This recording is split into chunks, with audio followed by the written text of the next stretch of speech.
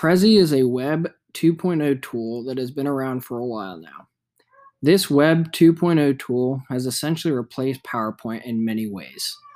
This tool allows students to create a presentation that is user-friendly and a great way to organize and share their ideas.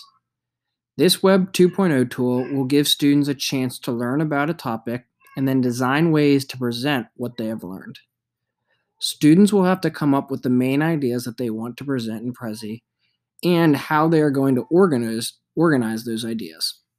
Prezi also has features that will make it easy for anyone to import photos or even any existing PowerPoint presentations that they might have used. This gives students the opportunity to create something new but still have access to old material. It gives the students the freedoms to start from scratch and manipulate the content all over their page. The way students want to go from slide to slide is also a unique feature that jumps from one slide to the next. One other great benefit for Prezi is that it is free and accessible everywhere. Prezi also has a unique feature where you can zoom in on words or images that you want to highlight for the viewers to focus in on.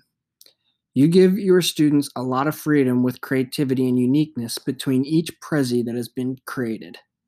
The ideas students come up with on how to present their Prezi will feel fresh and innovative compared to the ways PowerPoint presentations all looked.